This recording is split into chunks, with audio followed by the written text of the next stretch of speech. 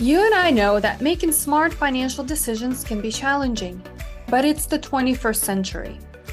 Financial freedom is no longer just for the 1% wealthy.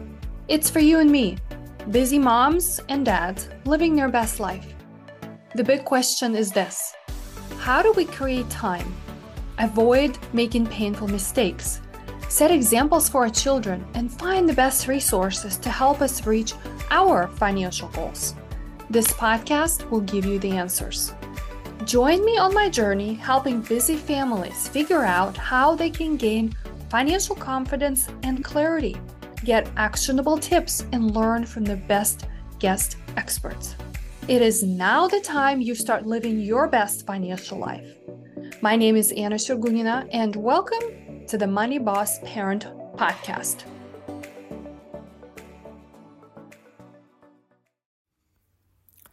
Sending heartfelt wishes to our incredible Money Boss Parent podcast community this holiday season. As you all gather up with your loved ones in these festive, awesome, overwhelming, exciting days, may the spirit of financial empowerment illuminate your celebrations. I know we're all busy. I know we're all excited. I know we're all celebrated. I wanted to take a moment here to thank you for giving me your undivided attention throughout the last year and spending this precious time with me. Here's to the next year. Cheers to us having more meaningful conversations, more shared laughter as we are embarking on this journey together and continuing to guide our kids towards bright financial future, and at the same time being best parents that we can, living the best life that we want. That is my wish for this next year.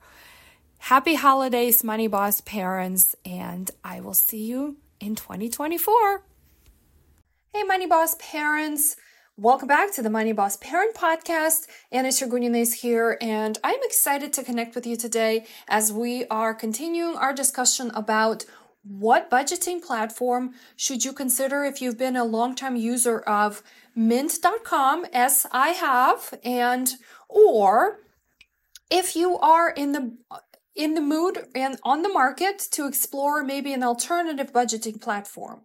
Today, I want to bring to you a guest from Main Street Financial Planning, a certified financial planner, Katherine Edwards, and she's going to share with us her experience of using YNAB. You Need a Budget platform that has completely different approach to the whole budgeting idea, and they utilize something called Every Dollar Gets a Job, or a zero budgeting method. As Katherine discusses with us how she has been using this tool for the last 10 years and what are some of the pros and cons, and how, if you're a Mint user, how you can actually also convert and bring your data onto that platform. So I welcome you to tune in. I want to invite Katherine Edwards to chime in. She is the user of YNAB and has an interesting story. And I'm all ears because I'm not familiar with this program at all. Yes. Hi, Katherine. Hi. Happy early Thanksgiving, everybody. So YNAB, it's funny, the way that I found this was I was gifted, my husband and I were gifted this app and a subscription for 1 year, 10 years ago when we got married. So it was a wedding gift that somebody gave us. We'd never heard of it before, but YNAB stands for You Need a Budget. And it's still around 10 years later. It's really withstood, is that the right way to say that? The test of time. And so there are a few things I like about it. One of the main shticks that they have is that it's a zero-based budgeting app. So it is an app on your phone and it syncs across the web and a tablet. So wherever you are, it'll sync within that. So it is different than Tiller in that way that you can have it as an app. But it's a zero-based budget, so you can sync all of your things, or you can manually input them, which is a lot of work. However, that could speak to a little bit more to the privacy piece. If you don't want it to scrape it, you can manually put it in, and it'll learn how you use your money. And some people like the accountability of having to put it in every time, I guess. But So zero-based budgeting basically means your paychecks will come in. You can share it with a partner. You actually can have up to 6 people on one subscription that can be within. So if it's a family or you have teenagers or something like that, that would be a good way to keep track with the teenager or with your partner so that you can kind of update and see where you guys are at in terms of groceries or eating out, and what categories you tend to spend more in. So the purpose of it is that you kind of the 4 rules that are on there where it says give every dollar a job.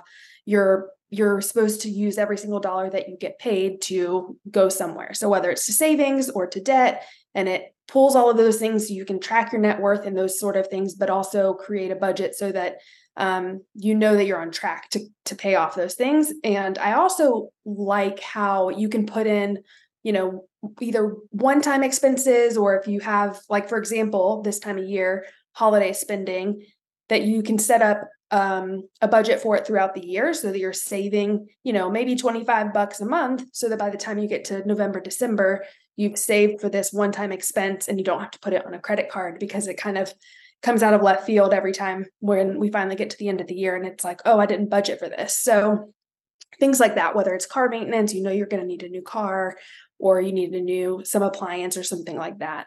You can put it in the budget. And another thing that I like about it is that because it's zero-based, you can go in and borrow money from different categories. So, and maybe that was me, especially when we first were getting started and combining our finances.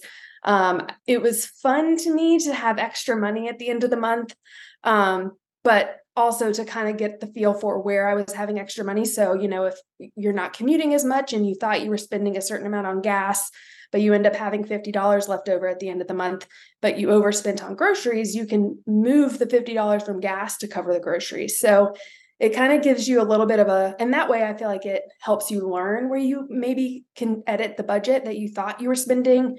And then it also allows you to kind of cover if your electric bill is really high one month and you have, a super low water bill or something like that, you can borrow money from it. So I enjoyed that aspect of it, that you could borrow from different categories, because I think it helps you think through your budget as a whole. Mm-hmm. So like it says on here, there's the 34, which is really funny to me, 34-day free trial. It's like not a spreadsheet at all. I think it's kind of like the anti-spreadsheet, but I think it's very user-friendly. I think over the course of the past 10 years, they've come up with a lot of different, either they call them widgets, but different things that come along with it. So they have a loan calculator, they have the net worth tracker, they have a budget analyzer, so you can kind of look at your spending patterns over time. So I think a lot of these tools like Tiller and Mint have really come a long way in terms of being holistic and allowing you to not just track expenses, but for it to be more than just that. So like in terms of how, just kind of thinking, like, to compare it to Tiller and Mint, how much involvement do you think you should be allocating for, like, to manage this? Like with Tiller, it seems to me that's definitely, like Jennifer said, if you're nerdy, you want to set up. It takes a lot of time to set it up, but once you set it up, it's not too much time. You just go in there and categorize every time you go in there. I would say it's the same. I would say it's on the front end, when you download any of these apps, you're going to have to go in and fill in the budget and connect it to all of the banks and those sort of things. And I do think it would probably be a month or two of a learning curve of how to make sure that you know how to just functionally move and borrow the money and move it to this category and all of those sort of things. But after that, I think it becomes pretty intuitive, and putting in whether you want it to, you can import the data or you can have it sync and pull the data through. So, whether you want to, some people a lot of like original YNABers like to input it manually. And I think part of that is just the awareness piece of spending money and the action of putting the item in there. That's kind of when we first started using it, we would put in every transaction manually and save all of our receipts and put in our gas bill and all that stuff. So it very much allowed Jonathan, my husband, and I to realize what our budget should be and how much we're spending and all that sort of thing. But I do think it's definitely some setup on the front end. And then I think after that, it becomes pretty intuitive. So not a ton of time. But you have an app on your phone, so you can pop in anytime. Yes. Awesome. Can you clarify, because I know that like I have a question on that, as I don't have a YNAB account. So it talks about, like, and you mentioned this too, reallocating the money from one category to another. Yes. Like this is just manual, right? You like just manually moving categories, adjusting the balances. You're not moving money anywhere else, correct? Right. Yes. You're not actually moving the money. It's more so for you to know where you have leftover money as you're spending the transactions, and you're saying, okay, I spend $100 on gas every month and I've already spent 73, but it's the last day of the month. So I have 20, $6-7 left over, and I can put it over here. I went to go see a movie and, my entertainment budget is over. So it allows you to see at the end of the month how much you're actually over budget. So you can see it by category, but you can also see, okay, I actually am not as over budget because I was able to move stuff around from where I, overspent or underspend to kind of equal it out every month. So I always liked that part. It made me feel a little bit better about myself when I could, I have extra money in my, whatever it would be. And this last one, aging your money, is that like, does that go like with the savings component, or is that the moving money part you're talking about? Yes. The goal is that they want you to have your paycheck, you not being living paycheck to paycheck, so that your money that you're categorizing is not coming from every paycheck that gets deposited. It's coming from a savings account that you basically are, the money in the savings account is growing older, so that you are, basically to create the momentum of saving and having the money stay in your savings account longer. So that's kind of their thought process behind the aging your money. Yeah, that's awesome too. Okay. I wanted to mention the same thing. I don't know if Katherine, if you saw this yet, the same kind of thing. You can take your Mint data and they have the steps of how you can grab your transactions and kind of get the head start. Do you recommend that, or do you recommend for people just to set up an account and kind of start fresh? Like, I think Jennifer said that the tiller has 90 days, right? Look back. It might be longer. I can't remember, but at least 90 days, at least. Yeah, I think it's definitely worth at least downloading the data to have it historically in the app. Because you're going to have to add that's something you can't do, is it's not going to transfer all the bank connections. So you're going to have to do that part anyways.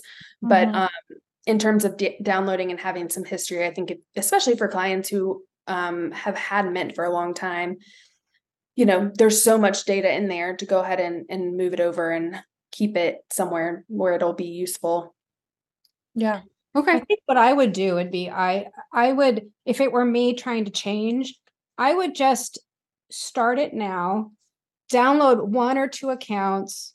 Sorry, I don't mean to download, but connect one or two accounts, try it out for a month, see how you like the functionality, because you get a free trial with these guys and with Tiller. Try it out, see how you like the interface, how much work is it?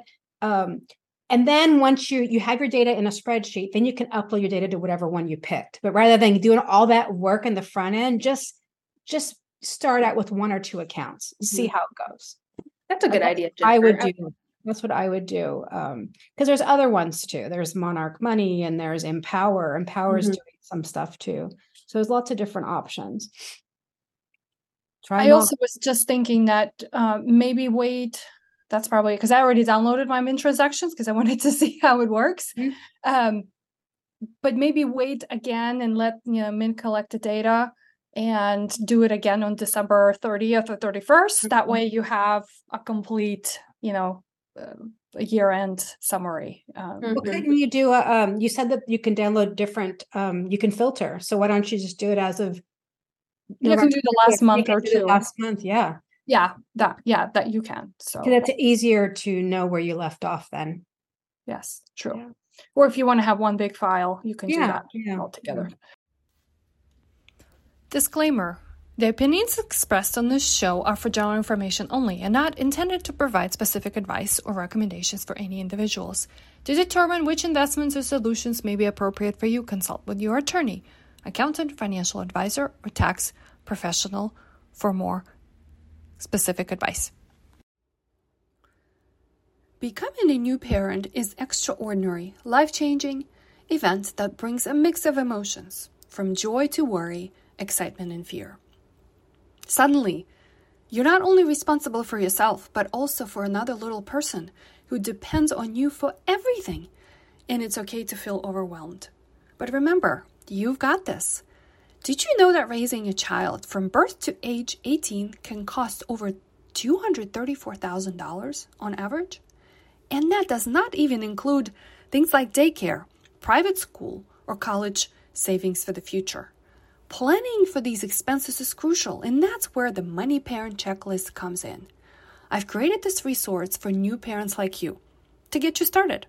It will help you adapt and prepare for your new financial reality. It's a comprehensive guide that covers everything from setting up a budget for your new family, planning baby expenses, securing your child's future, and even preparing for those exciting college years ahead. Yes, I've got you covered from A to Z so you can focus on cherishing those precious moments with your little one. But don't let money worries get in the way of creating unforgettable memories. Visit parentmoneychecklist.com today and grab your free copy.